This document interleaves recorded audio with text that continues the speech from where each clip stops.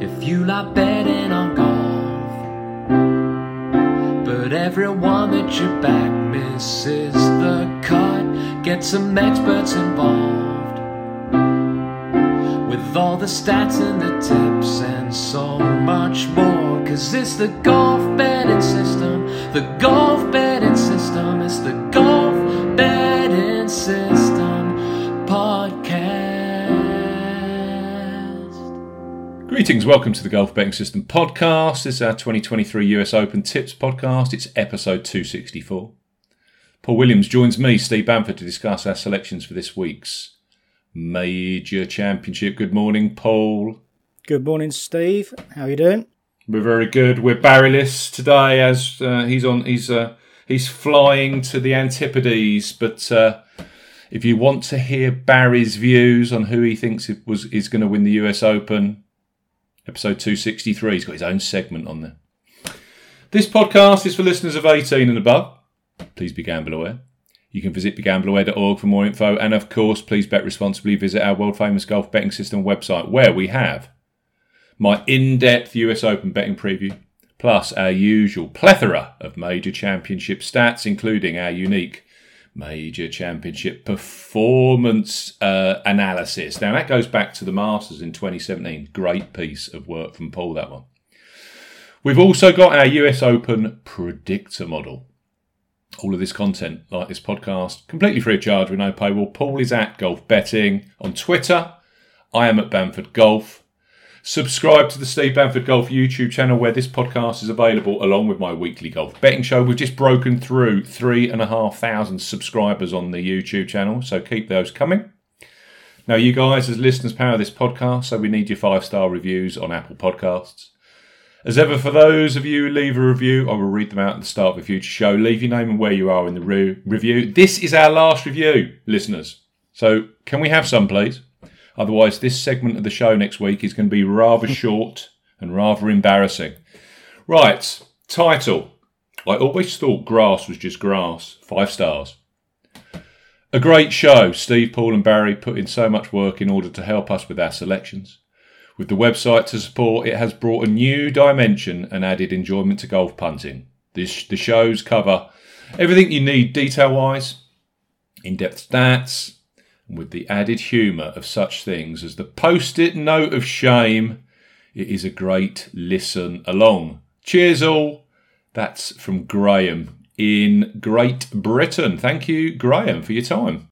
Yeah, brilliant stuff, Graham. Thank you. And it's nice to hear people using the full range of content and stats that we've got on the site. Plenty on there this week, as you said, again for the US Open. So do take a look around the site, and yeah, if you've got any thoughts or feedback, drop us a review. That would be nice to have another one for next week. Last week, pretty much disastrous for me. Was it disastrous for you?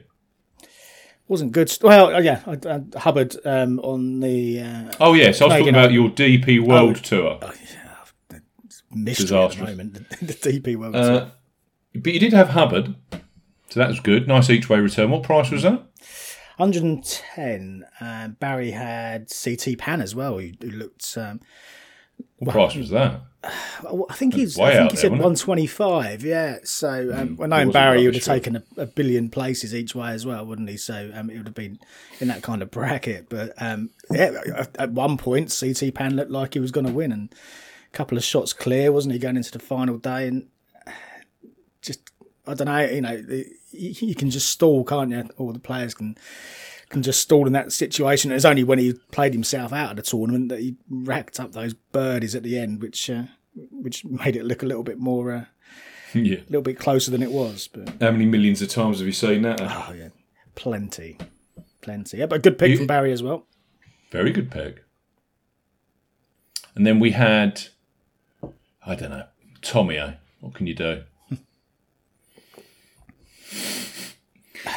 That what final can you do hole, with Tommy? That final hole, you described it as an open goal. He had an open goal there for his first PGA Tour victory. Yeah, open goal, 495-yard par 5. Yeah, you got to make birdie, Tommy. Yeah, just club down, find the fairway, and everyone going from there from kind of 240, 250, 260, straight away shot, and it just didn't happen. But then I ultimately... Congrats to Nick Taylor. Congrats to Nick Taylor, eh? What? Yeah. And that crowd reaction was just unbelievable, immense. You nail a 70-footer like that to win. It's enough to get the heart pumping of the locals out there. I'm not getting into all of this live politics. For all of the money that Royal Bank of Canada put into the PGA Tour, you would have thought that they would give the RBC Canadian Open a better slot in the schedule where they can actually get a far better field. Yeah. You know, when you've got Omar Uresti being added to the field on a Wednesday night, that's for the amount of money that the Canadian bank put into it, that is embarrassing from the PGA Tour perspective. Well, they'd gone through the entire list of alternates by that point. Were they phoning you? Yeah, they might have been phoning Barry. He's got a better chance than me. But Ben Crane. It's just the usual list of absolute absolute garbage. Oh, can you come up? We're really desperate here. Yeah. Derek Ernst. Derek, can you come up? Yeah, fancy a start. Well, I'll have to move my gardening job for that day, but I'll come up. Can you pay me? Because I'm going to miss the cut. Yeah, get yourself up here. Yeah. That's not good, is it? No, it's not a good look for a national open, I'm afraid. These pre-major events often do suffer that way because, quite rightly, players want to, get themselves prepared for the following week, and the guys that do turn up aren't necessarily focused on going all out to win. Some of them are. Some of them will give it a good go, and Tommy will be seriously disappointed not to have won that because it was an incredible chance coming up the final hole. But now a lot of people are going to be interested in him this week, Paul, and a similar situation that happened at the Memorial with Denny McCarthy. How do you think they both react to that? Do you see them as runners and riders? I mean, theoretically, you look at McCarthy with his amazing short game. You look at Tommy, who finished second at Shinnecock on fast, firm golf course, has got a decent major record. You could both go, actually, they're two for my portfolio this week. Could see them both going well. It's just, for me, I've just struggled to go with them on the basis of how do they react to those quite severe losses to Victor Hovland and to Nick Taylor? Yeah.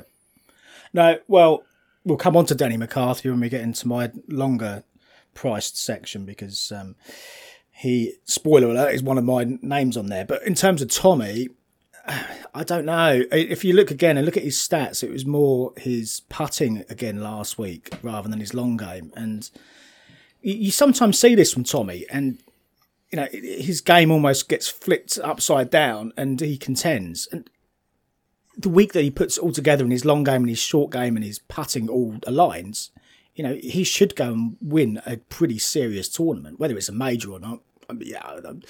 Remains to be seen at some point in his career. But he's massively talented, but you just worry that you're just concerned that that was very strong. That was a gilt-edged opportunity last week that he let go by. It's got to hurt. It's got to hurt. I think so. There will be a victory for Tommy, but he is another Matt Kuchar, Ricky Fowler sort, isn't he? They literally, it's paint. It's like a spider walking on a sheet of paper with ink on its feet. It's a slow old job. Just eventually creeps over the line, 10-1, 12-1. Yeah, yeah. And there's never a price there, is there? It's the odds just shorten and shorten, which just makes it less and less backable, sadly. Right. Come on, Paul. Let's talk US Open, shall we? Now, as I say on all of these tips podcasts for the majors, if you want detailed analysis, trends, how the course is going to play, what to look out for, go to the Research podcast. That's the previous podcast. It's episode 263. Barry has a section on there where he lists his runners and riders. He's probably adding some now on his flight. I know one player that he was absolutely keen on but hadn't put up was Spieth, so I expect Spieth goes on the list. But he's already backed on the exchange, so I can't really quote you accurate prices because they're blended. He's gone for Tyrrell Hatton, We just mentioned him. Ricky Fowler. I did laugh. Shane Lowry. And Siwoo Kim. There's some serious players in there at some good prices. Yeah, and Hatton played well last week. Well, he did, didn't he? To get himself into the position in the end. Yeah. You said about CT Pan, Tyrrell Hatton, for a 10-1 chance, when you started to throw in double bogeys on the front and then you're 5 behind the lead and then the birdies start to flow, it's a bit... Still doesn't win a lot in the States, does he, Hatton? No. But for what prices you're getting. But yes, he is playing exceptional good golf, isn't he? I think, as Barry said, he's ranked number 3rd for all-round and strokes gained on the tour this year. I mean, that's a phenomenal number behind just Rahm, of course, and Scheffler. Yeah. That's the kind of golf that Tyrrell Hatton's playing this year. Yeah. Going to be a really key member of our Ryder Cup team. Right, and before we get into the detail, in terms of best bookmaker for the US Open, we are highlighting Bet365, who have extended their default each-way terms to 8 places each way 50 odds. I've used them on 2 of my 4 US Open tips right now, and literally I went through these prices 5 minutes before the record. This is Tuesday morning in the UK. They are offering market best odds and extended 8 places each way on market leaders such as Brooks Koepka at 11-1, McIlroy 12-1, Hovland 16-1, Xander 20s. We've got Cam Smith at 28s. He's the same price as Max Homa. Hatton at 30s. Morikawa at 30s. Justin Rose at 35-1, and we've got Fleetwood at 40-1 with Hideki Matsuyama at 40-1. So they are best price of any bookmaker offering extended each way places. We recommend Bet365 if you're 18 plus and do not have a Bet365 sports account. You can find details of their current bet £10, get £30 in free bets, new customer promotion, plus a link through to that very offer with T's and C's in this podcast description. You ready for it, Paul? Don't forget to use the bonus code Sport30, SPORT30. When registering. I think we could be a double act, mate. Some kind of comedy show. Bit of stand-up, eh? Stand-up. Right. Sometimes I watch these golfers, I'm on my knees. I don't know if I'm standing up. Yeah, I think we might clear the auditorium. Yeah. Okay. It's a beauty this week. North Course, Los Angeles Country Club. I was watching some coverage overnight. Everyone's talking about LIV, merger, PGA Tour. There's no talk about the US Open whatsoever, which is disappointing. The players are laughing because the first question they get asked as soon as they're in the old media centre is, what do you think to the LIV merger? And they're like, for God's sake, people, I'm trying to actually win a major championship here. Yeah. 7,421 yards this week, par 70. It's technical. The scoring's going to be very high. It's classical. It's a very old style golf course. It's also very long. Gil Hanse renovated this George Thomas original, 1928. He renovated in 2010 with the help of Jim Wagner and Jeff Shackelford, who's always a good follow on Twitter. If you want a golf historian and a golf course historian, Jeff Shackelford, probably the best in the business. And you can see the input. I mean, this golf course is phenomenal. It's fiery. It's thoughtful. I've read some claims, and one of them actually comes from Gil Hanse. He says that the winner of this will need to be very cerebral. They're going to have to think their way around it.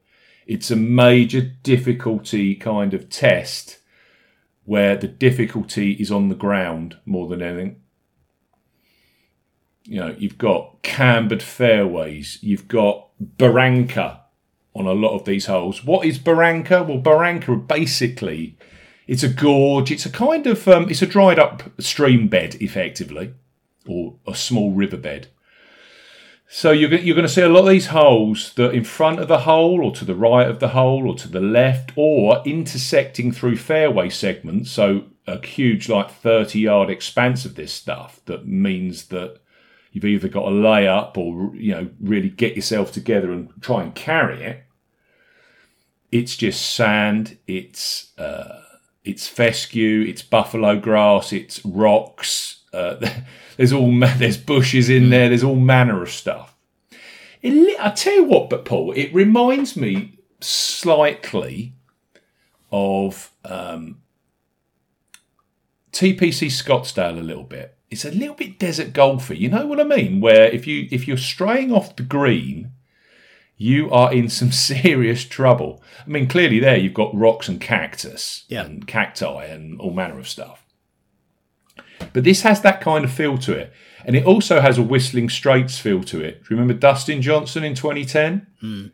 Martin Keimer, blah, blah, blah, blah, blah. That had just sand everywhere, didn't it? And that sandy area you had to play from, and it wasn't a bunker. Yeah, waste areas. Waste areas. Yeah, this is the thing. They're not penalty areas, are they? But the lie in these... Yeah. The lie could be completely random. It could be absolutely fine. You could be, as you described, up against a rock or something, and you've got to play it. You've got to play it. Yeah, absolutely. You're not moving the rock. No. So you just got to keep yourself out of it effectively. Kiawah Island was similar as well. So this is what I'm saying. You've got to be on the ball with every shot here. You've got to be very, very, very strategic. You've got to be able to shape the ball both ways as well, especially on these these cambered fairways, where Hans and Thomas originally are saying, look, where you need to be is on the left of this 70-yard fairway. 70 yards, they are huge fairways here. But you've really got to be on that top 15-yard section over there. But what I'm going to do is I'm going to make sure that fairway is cantered or cambered from left to right, and it's taking your ball as soon as it hits the ground, and it's turning it against where you want to be. And guess where? It's going to take you down to the bottom of this hill where you're going to have a blind shot into the green, or you're going to be in a load of thick 4-inch rough as well, just to make it even more tricky for you. Yep. So this is it, very cerebral. You've got to, so clearly on a shot like that, you need to be trying to shape the ball from right to left to keep the ball in that 10 to 15 yard go zone. I think it's going to be great. I really do. The actual conditions or the agronomy is Bermuda grass fairways, Bermuda grass rough. There is all of this fescue, buffalo grass, rocks, sand, barranca, all on lots of the holes. The dance floors, pure distinction creeping bent grass, and they're quoting on the greenkeeper sheet up to 13 on the stimp. Lovely jubbly. Releasing greens. Now, also here, it is rinse and repeat weather. It was one of the easiest weather segments of my preview I've ever written. In fact, I wrote it on Sunday because it was just, this happens every day here. Yeah, it's not changing. It's almost as if you go to Puerto Rico, which is exactly the same every year as well. It's like 15 to 25 mile an hour winds, which are heavier in the afternoon, and it's always about 85 Fahrenheit.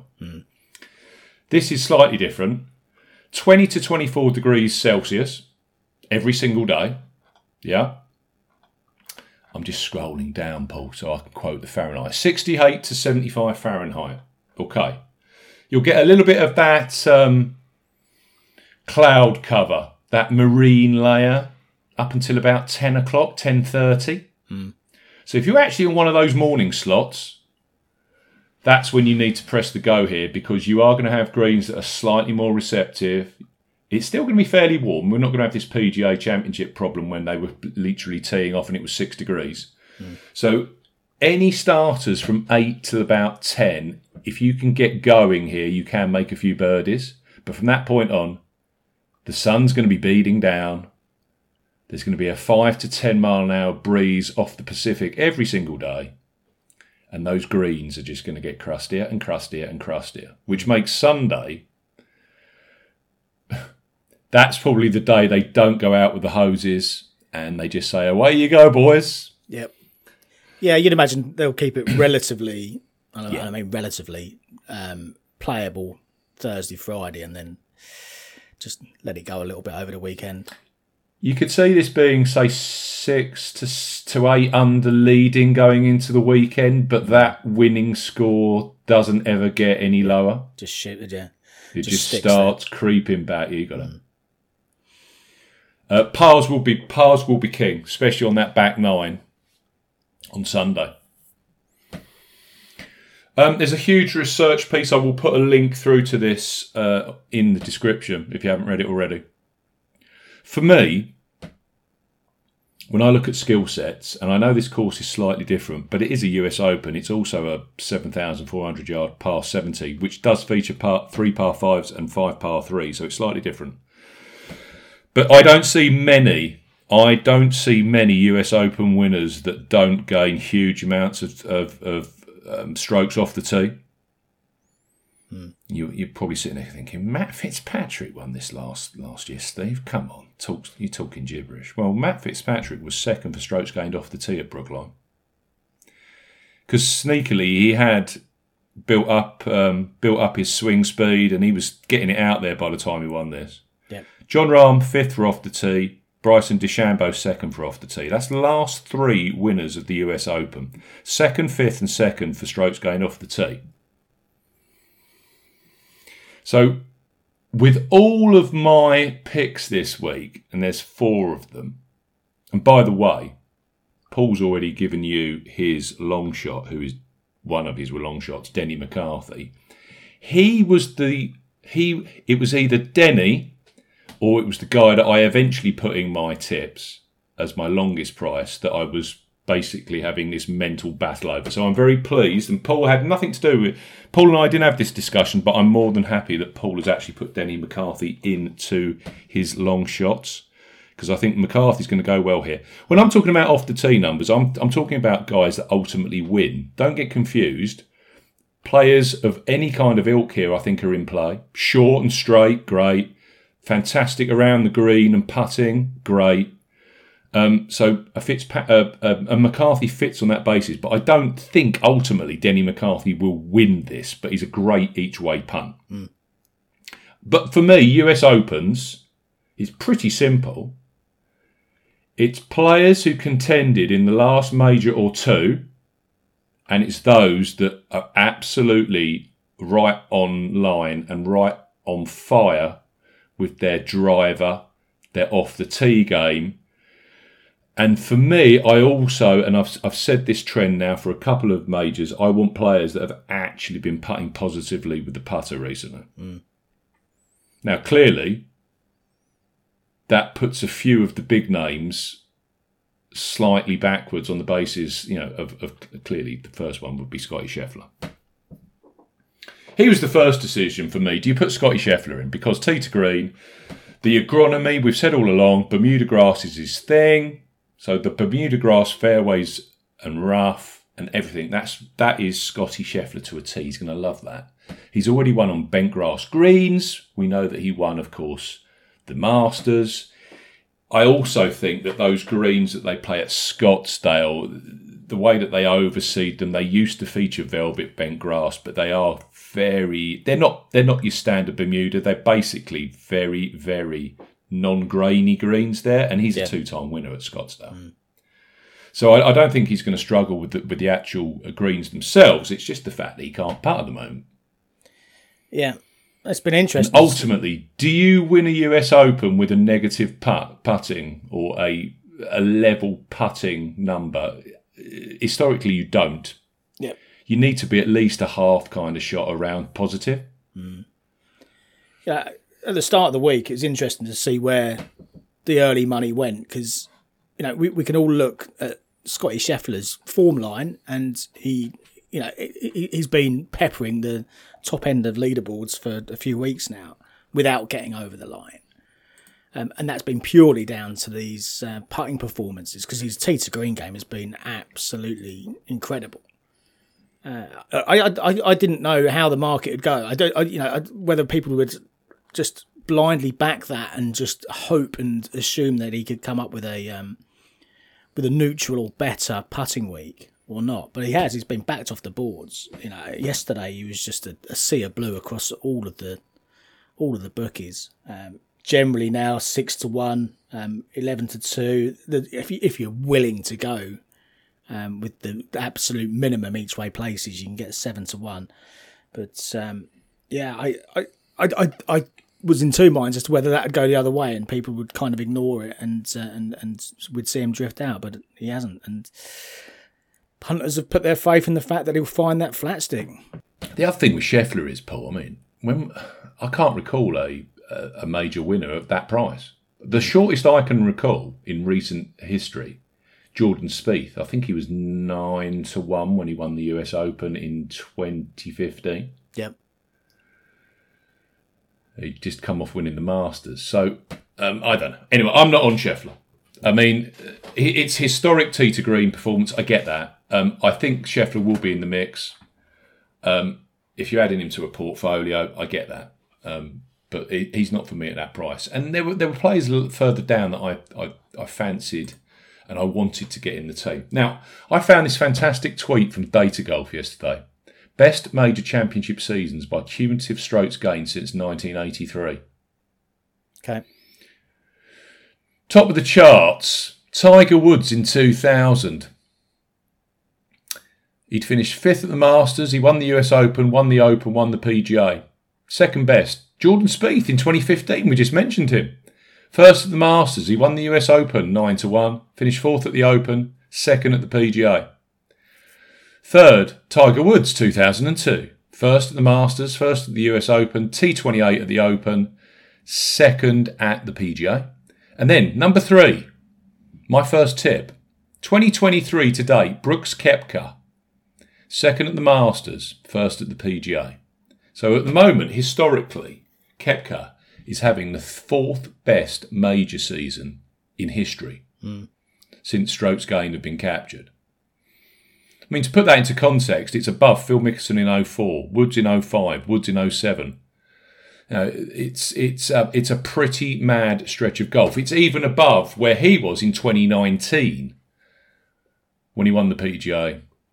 Finished 2nd at the US Open. I mean, Koepka's just on it. And, for me, we've got the major championship analysis, and there are 2 players that are just clear at the top by a country mile. Number 2, Scotty Scheffler. Brooks Koepka, number 1. Yep. 70.01 major championship scoring average since the 2017 Masters. That is mad. To put it into context for listeners, he sits at 70.01. You've then got Scotty Scheffler, who is about a quarter of a stroke behind, and then it's a half a shot back to those that are even. It's mad. He's pretty much lapping the field. So I thought 11-1 that's a true price right now. I've backed him in the past at 20-1, 11-1 and 18-1 to win his 3 PGA championships. He's a 2-time US Open winner. He's gone back-to-back in terms of winning United States majors in the past. He's won the US Open, then won PGA Championship following that. So, yeah, why not? I'm on Koepka. Yep. I know he doesn't... Barry said this at the PGA Championship or post-PGA Championship. I know he doesn't overly come across as a cerebral golfer, but actually the way that he plays the game with Ricky is caddy, it is very, very thoughtful major championship winning golf. Minimise mistakes, play to targets, plot your way around the golf course, but when plotting, use that fantastic driving ability and also his short game, his scrambling and putting. When he's at the top of his game, he can scramble brilliantly and he can make those 7, 8, 9 footers for par that are so vital. Yep. Yeah. So I might be unfashionable. I'm sure I am. I haven't taken Scheffler. I haven't taken Rahm. I'm not taking McIlroy. It's a major. I've gone for Koepka. No, I'm with you, Steve. We talked in the preview pod about those at the top of the market, and again, thought process is very similar. It's a toss-up between Brooks and Scheffler.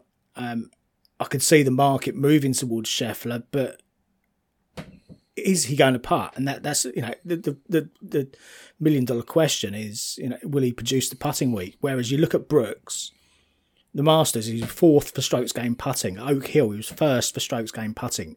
When it matters, Brooks Koepka can come to the party with that flat stick, and the two of them could be, they could be neck and neck coming down the stretch. And if they're neck and neck coming down the stretch, I would fancy Brooks to win, because he's got that major aggressive mentality and the ability to convert those putts when it's absolutely necessary. And I'm not convinced that Scotty's got that in the locker right now. If Scotty Scheffler's 5 shots clear going into Sunday, it's a different story. Completely different story. And he's got the long game, he's got the tee to green game to potentially put himself into that position, and that's why he's favourite to win this tournament. But yeah, I'm on Brooks. I've played him slightly different to you. I've gone win only 12-1. The each way prices are 11, so you pick your poison really. But there's an awful lot to like, isn't there? And that again on the preview pod we talked about the key variables, if you're looking at it from a predictor perspective, with the key variables that may impact this, and my leaning would be towards the technical variable, which is the determines players who play best on tougher courses. Brooks is top, and that's with him having been injured for part of those 5 years that it's been collated for. Definitely. There's been periods where he's not been registering results because he's been playing over on live, yet he still tops that stat. I think that's testament to the fact that he just brings his game to the major championships. So yeah, it's got to be a bet for me. He doesn't give 2 shakes of a rat's tail about winning PGA Tour or Live Tour events. He just doesn't. And the two Live events he's won, that was confidence building from his low of last year that we saw on the Netflix documentary. Mm. And then I can still play top level golf. And then you go to the Masters, and lo and behold, I'm leading after 30. I'm leading after 54. And then, as he said, he threw it away on the Sunday. And do you know what? That's what I like about him. He's so brutally honest. None of this golfer bullshit that you see week in, week out. He just said, yeah. Yeah, basically I threw it away. I couldn't handle it mentally. And guess what? He then comes back at the next PGA Championship with everyone going, not everyone, but a lot of people saying, Brooks throws it away in majors. He hasn't won for years. He's just a choker. And guess what? Not a choker anymore, am I? No. He actually comes up and stands up and delivers. And that's what you want at majors. To me, there's only 2 players in this field that would actually, at the top of their games, maybe even 3 actually, would intimidate the rest of the field. The one that's slightly out there is Dustin Johnson. But when Johnson is at the peak of his powers, he intimidates anybody because the guy's virtually unbeatable. Yep. Rory McIlroy, when he's at the peak of his powers, if you've got McIlroy chasing you down and he's playing his very best golf, that'll take someone extremely strong to withstand that. And Brooks Koepka in majors, mate. Mm. When he's up there with you and he's not talking to you in the final group and he's strutting around, he's doing what exactly he does, that is alpha male type behaviour. Yeah. And another reason why people aren't keen on Koepka at the moment is because there's no strokes gained data on any of the live guys, and it's throwing people's minds. They can't back people where they can't see strokes gained data about them. Mm. So that's where we're at. Yeah. I would assume that with all this live stuff ongoing, they'll actually firstly get official world golf ranking points, and that must have been already agreed between the Saudis and the PGA Tour board. And secondly, they're going to sort out some of this strokes gained data. They have to. It's modern golf. Yeah. Bring it up to speed. You'd hope so, anyway. Else. So anyway, I'm on Koepka. My second tip. I'm going for the young pretender pool. I'm going for Victor Hovland. Yeah. And sometimes you look at these major championships and you think to yourself, he's too obvious. I can't do that because the price isn't great. And I've been caught so many times. I can remember Scotty Scheffler at the Masters, and you look back at Scotty's Masters win last year, and you just look back in black and white. You go, well, actually, I could have had Scotty Scheffler, who was playing best golf in the world, at 16-1 to win his first major. And, you know, retrospectively on that Monday morning, you look at it and you just think, yeah, why didn't I just do the bloody obvious thing and back Scotty Scheffler to win the Masters? Right, okay. I was very much in the same boat this week, and this guy was in this no matter what he did at Charles Schwab, no matter what he did at the Memorial, and lo and behold, of course, he goes and wins the Memorial. But even that's not putting me off, because I think with Victor Hovland, you know, if you want a down-to-earth guy that can win his first PGA Tour victory in the United States, earn himself $3.6 million into the bargain, and actually it doesn't really alter anything for him, it is Victor. And I think, you know, when you look at the fact that on the Monday morning after winning the Memorial, he was at US Open qualifier for his mate from Oklahoma State University as his caddy, I think that is Victor Hovland in a nutshell. Yeah. Very, very grounded individual. Second at the PGA Championship a few weeks ago, 7th at the 2023 Masters, 4th at the St Andrews Open Championship. Those are his last three majors, a 4th, a 7th and a 2nd. And there's nothing to persuade me that Victor won't be right up there this week. He's, for me as well, he's a very cerebral sort, very thoughtful. He does things that other players don't do on occasions just because he thinks that's the best way the hole should be played. So, great driver, accurate driver, fantastic approach play, and for me, his bugbear was always the around the green game.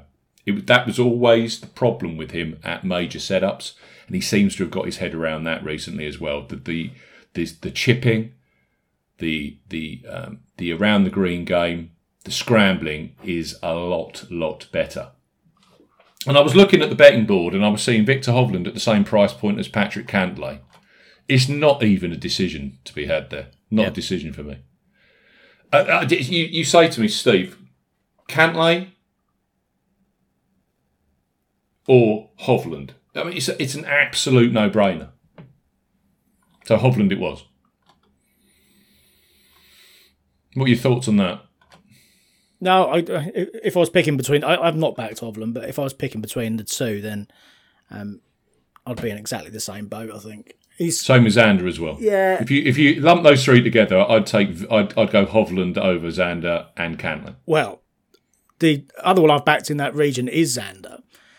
And, I guess the decision, it's the same kind of argument again, isn't it? You take Cantlay out of the equation. The guys at the top, the only one I'm really interested is Koepka. Yeah, I can see your logic with Hovland.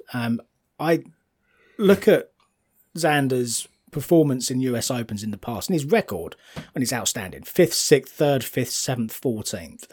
The guy just comes to the fore at the US Open. We talked in the preview pod about some trends, and this is what's led me to Xander. There are defined trends that you can... trends are there to be beaten. I get that, and they're broken each and every tournament as you go through. Over time, things change. But if you look back historically, top 13 in all-round ranking on their last start, top 25 in total driving on their last start, top 20 in strokes gained off the tee on the last start. That's a really good starting point to whittle your players down. And then a top 10 in a major in one of the last two major performances. When I pumped all of those variables in, I only got back to 3 players. That was Rory McIlroy, Patrick Cantlay. I'm not backing either of those. Xander Schauffele. 20-1, 8 places each way with Bet365. You get the same terms, same price with Boyle Sports right now. And statistically, he fits for me, so I'm putting him in. 10th at the Masters, 18th at the US PGA. Pretty freewheeling 24th at the Memorial last time out as well, but some nice numbers coming out of it. 5th for driving accuracy, 10th for total driving, 11th for strokes gained off the tee.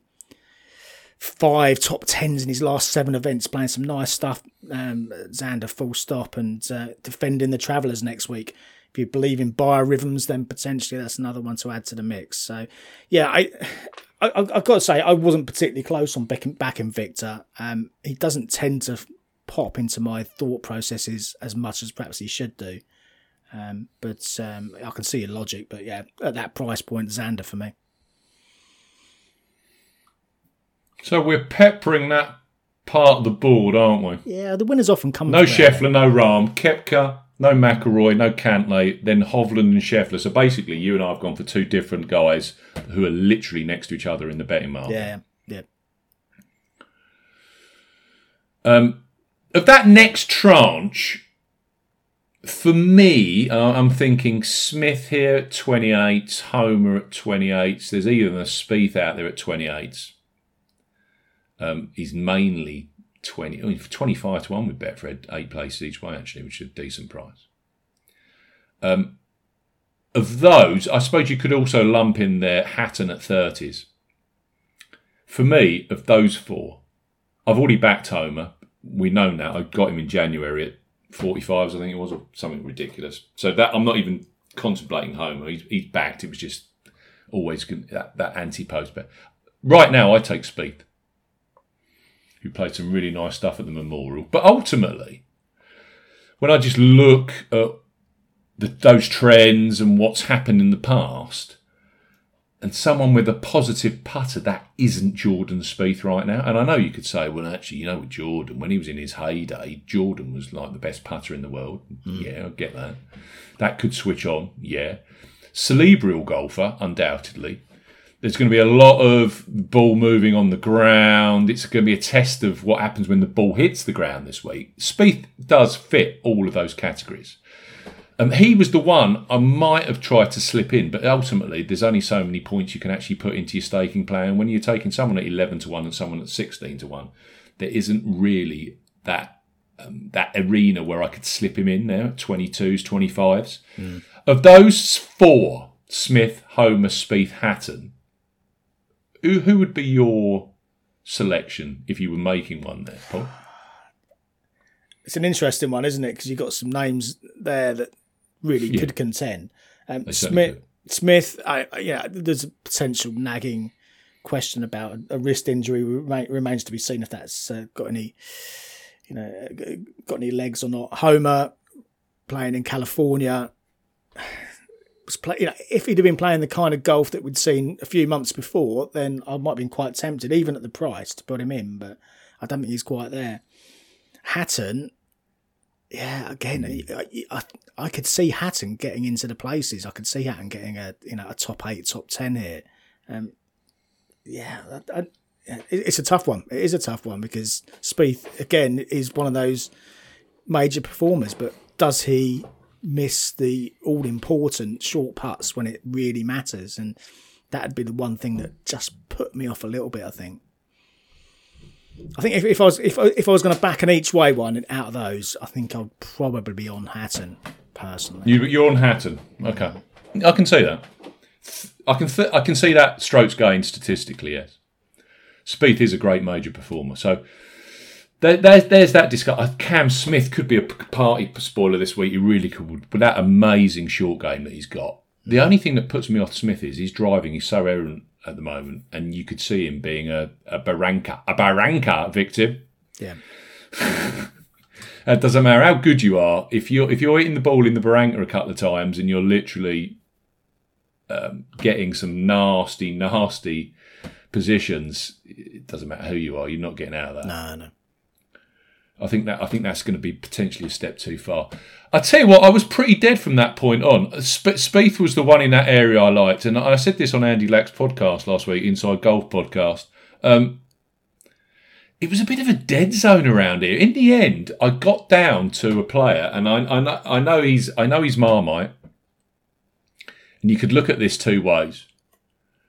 You could look at this and go, well, actually, this chap, I don't think this course suits him, or you could look at him and go, well, actually, with his length, and with the fact that he's actually starting to find fairways, and with the fact that he's got a fantastic short game when he's on song and can make some putts, I thought Bryson DeChambeau was too good a price to turn down. And again, I still think a lot of this a lot of these people don't want to get involved with live golfers because there's no strokes gain for their models. They just can't deal with it. So they're instantly putting lines through play. Oh, he's a live player. I've got no visibility, and I get that. But you can still see how a player is playing just looking at traditional statistics that we can find anywhere. And DeChambeau's playing some bloody good stuff at the moment. Some bloody good stuff.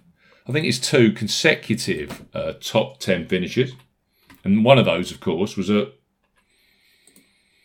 OK. Yeah. Only was in the mix and the following. All the way. The live event that followed that as well. So he was, at DC. That's it, yeah. I think he started slowly, but he certainly had a top... he had a top 10 scoring day on the Sunday. He was there or thereabouts, finished 9th. Same with Brooks, by the way. People say that Brooks is down in tools. I think he had a little bit of he may have had a few shandies in between winning the PGA and then turning up in Washington for the live event. Don't tell me that he didn't. I'm sure that he did. And then after day 1, Saturday and Sunday, top 10 scoring on both of those days within that field. So he's back on it. I think the only potential downside with Koepka is he does like to play the week before a major, but I don't even see that being a potentially... I don't think that's going to stop him winning this. DeChambeau, I just went for DeChambeau. With that driving distance, and if he's hitting plenty of fairways, there is this potential doubt about him maybe on golf courses with hanging lies, or the fact that, we've got some variations here in terms of the topography. Approaches up, drives down, and vice versa. But yeah, I took DeChambeau. You've got a US Open winner there at 40 to 45 to 1, who's just finished 4th in the last major. It was just too good to turn down. Yep. And how far is this guy going to hit the ball this week with these firm and fiery fairways? Well, yeah, and if he keeps it in the fairway, it's going to be running forever. So he could be going in with wedges on some of these holes, where some of these guys are going in with 5-6 iron. Yep. So yeah, DeChambeau for me at 40 to 1. Now, I was talking earlier about Denny McCarthy. I won't go through that. I'll let you go through that because clearly you put him up. The one I actually went with in the end, because I thought to myself, especially here, if you look at the history of this, and we've seen this recently, it's been a very polarising season for winning prices. You've either got winners sub 18 to 1. We saw Fitzpatrick, I think, won at 28 to 1. So 28 to 1 and down. The 33-40 to 1, 45-50 zone tends to be pretty dead. And you're getting a lot of 50 through 66 to 80 to 1 winners. Mm. And I just looked at the betting board and I looked at what I wanted to see. Now, hands up, this guy is never going to be top of a strokes gain putting analysis. That's just not his bag. He does have He does have sparky weeks though, where he can be top 25, top 30 for strokes gained putting on that particular week. We saw one at the PGA Championship, and on that particular week, he was contending the whole week. And I just thought, if there was a guy in this field at that kind of 60 to 80 to 1 price, who's hitting the ball a long way, who's hitting the ball straight, who's fantastic off the tee, a real ball striking machine, someone that's good from 200 yards and out, someone that can hit green after green after green after green on difficult firm golf courses, who would that be at this price point? And I got to Corey Connors, who, despite wearing that ridiculously horrible shirt on Sunday and going backwards at the Canadian Open like Canadians are meant to do, clearly Nick Taylor didn't read that script. His actual game last week at Oakdale was fantastic. Connors, do you know what? He feels a bit Gary Woodlandish to me when he won at Pebble Beach. Yeah, someone that's in the top 25, top 28 in the world, always at that juicy mid-price, 60, 60, 70 to 1, that could just kind of be in the mix and actually hang around. And you just never know. So yeah, Corey Connors it was for me. I got him 60 to 1, 8 places each way with Bet365. Yeah, no, I can see your logic, and he has popped up a number of times at majors, hasn't he? He's played well at the Masters in the past. Yeah. This is it, Paul. You've hit the nail on the head. Augusta National, I don't think is a bad comp here. Bermuda grass carpet, apart from the bent grass greens, tick. Undulations, tick. The agronomy's right. The raised greens, the firm greens, yes, I get all of that. And he's finished 10th, 8th and 6th there across 2020, 2021 and 2022. Yeah. He's also a 2-time winner on the PGA Tour. Both of those victories have come on that really tough, firm TPC San Antonio track. And you mentioned earlier about our firm golf course condition variable on the predictor model. Yeah. Connors, very visible in that as well. So yeah, I went with Connors. So 60 to 1 on Connors, these are my 4. 40 to 1 on DeChambeau. Hovland at 16 to 1. And I've got Brooks Koepka at 11 to 1. I will add in there, if I was, and I'm going to potentially back them on the exchange, it would be Denny McCarthy, would be my 5th man in. So talk us through Denny, Paul. Yeah, I was just looking at Connors because I've got a tendency to. Oh, I know about that. I've got a tendency to put players up like Connors for first round leader, and often when you've backed them outright, and it all goes horribly wrong for both of us. Well, you did that for Koepka at the last one. He went on to win. So. Yeah. But he did shoot 2 over in round 1. Yeah, no, you're right. When your money was on him. I was just looking because the tee times are here, so I was just checking to see where Connor's tee time was. And hopefully he's got an afternoon one. No, it's 8:02 in the morning. Oh, for Christ's sake. So he's been starting really fast, hasn't he? He has, yeah. Well, I'm going to take a deeper look at the first round leader market afterwards, but let's. I might have to pay you not to put him up. Yeah, but as you say, no, there's a good precedent there with Brooks Koepka from last time, so maybe. Anyway, Denny, yes, I mean we talked about Denny a bit on the preview pod, didn't we? Because of this, him being so prominent in the firm stats on the predictor, and yeah, quite rightly so. I think it's. I don't think that's a bad place to start this week if you're doing some analysis. Short game, as you said, is his strength. 9th for scrambling for the season to date, 4th for strokes gained putting. So he's not going to be the kind of player who navigates his way round from tee to green and compiles a score that way. He's going to do it the Patrick Reed style-y. But I think, and going back to the very top of the pod, you said, and quite rightly, I think, that a variety of different players with a variety of different games could feature here this week. And if there's one who's going to attack it from that kind of short game perspective, then Denny could be the man. 7th last year at Brookline, that was his best major championship finish. Another Gil Hanse renovation, of course. And playing some great stuff this year. 4th at Pebble, 14th Riviera, 13th at TPC Sawgrass, 8th at Quail, even at Oak Hill, 29th. And that was after he opened with a round of 75. So he could well have been packing his bags on Friday night, but recovered from there and produced a decent enough finish overall, top 30. Lost that playoff, as you mentioned a few minutes ago, to Victor Hovland at Muirfield Village, but that's the closest he's come to a win so far. And once the disappointment of those kind of weeks passes, then a good professional will take that, bank it as really good experience, use it for the next time they're in the mix. And another one I've backed at 3-figure prices. There's 3 overall. Another one I've backed is Harris English, who I've taken at 125 to 1 with William Hill 10 places each way. You can get slightly longer if you want to go 8 places each way, but I've taken the 10 with Harris. And I guess he's one that's caught the eye a few times. I know you've backed him quite recently as well, Steve. Yeah. He was one of the players that really did thrive following the COVID break. He produced some of his really best golf following that. 2nd to DJ at the Northern Trust. You were talking about DJ earlier when he's at his best. That was when he was at his very best. He absolutely lapped the field. I think 9 shots or something like that in the end at the Northern Gil Trust. Hanse Golf Course, Boston, yeah. Absolutely, yeah. 13th at Eastlake, 4th at Winged Foot behind Bryson. 3 more top 10s to finish the year that year in 2020, and then went on to win at Kapalua, won the Travellers, and that got him up to 10th in the world rankings at that point. Career best, but you don't get to 10th in the world rankings by chance. That was, courtesy of some fantastic play.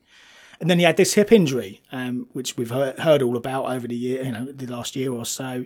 Was out for 5 months, and it just really, just halted his progress, I guess, is the only way you could describe it. So it's good to see him back up to speed recently. 2nd at Bay Hill, 3rd at the Wells Fargo. You backed him at Colonial, and he was 3rd going into Sunday, and he just drifted on the Sunday. So drifted like a barge, mate. But yes, he's playing a lot better stuff, and he's got a great US Open record. He has, yeah. 2 top 4s in his last 3 outings. Yeah. He likes firm and fast. I think the LA Country Club should really suit him. Classical, challenging tracks, right up his alley. So for a strong 3-figure price, Harris English is in there. The other one, longer still, Adam Schenk, 250 to 1. I back that with 8 places with Bet365. That is the best price out there right now. And a few different options, but with 8 places, that seemed to be the best option for me. He is 54th in the world rankings, which made him the last player in the field from the top 60 cutoff before they started to delve into the alternates list to fill the field this week. Playing some great stuff, though. 2nd at the Valspar in March. You remember that because he was tied for the lead coming down the final hole. Drove it left, landed at the base of a tree and had to play out left-handed from there to try and make his par to get into the playoff, which he eventually didn't make, and he lost by 1 to Taylor Moore. But it kind of marked our card as a player that could potentially win a tournament. Became a father in April, and then lost that playoff to Emiliano Grillo at Colonial a few weeks back as well. So it seems progressive to me. 7th from Muirfield Village last time out. But both of those runner-up finishes, he was 3rd for scrambling. So there's some, I think scrambling could be an important thing this week. 11th and 6th for strokes gained approach on his last 2 outings, 9th and 11th for strokes gained putting on his last 2 outings. So all round, his game seems to be moving in the right direction. He's made a huge jump forward this year. He has, yeah, absolutely. Yeah. And he literally only just snuck into the top 60 from that 7th place finish at Muirfield Village. So he should be riding the crest of a wave here coming into this, I think. 24th at the US Open last year on his debut. I think he can build on that. So yeah, 3 long shots. Adam Schenk, Harris English, Denny McCarthy. I was tempted on Gary Woodland. I always am. I've kind of tried to wean myself off it. So if you want a 4th, back Gary Woodland, because the fact that I've not backed him this week probably means he will finish top 8.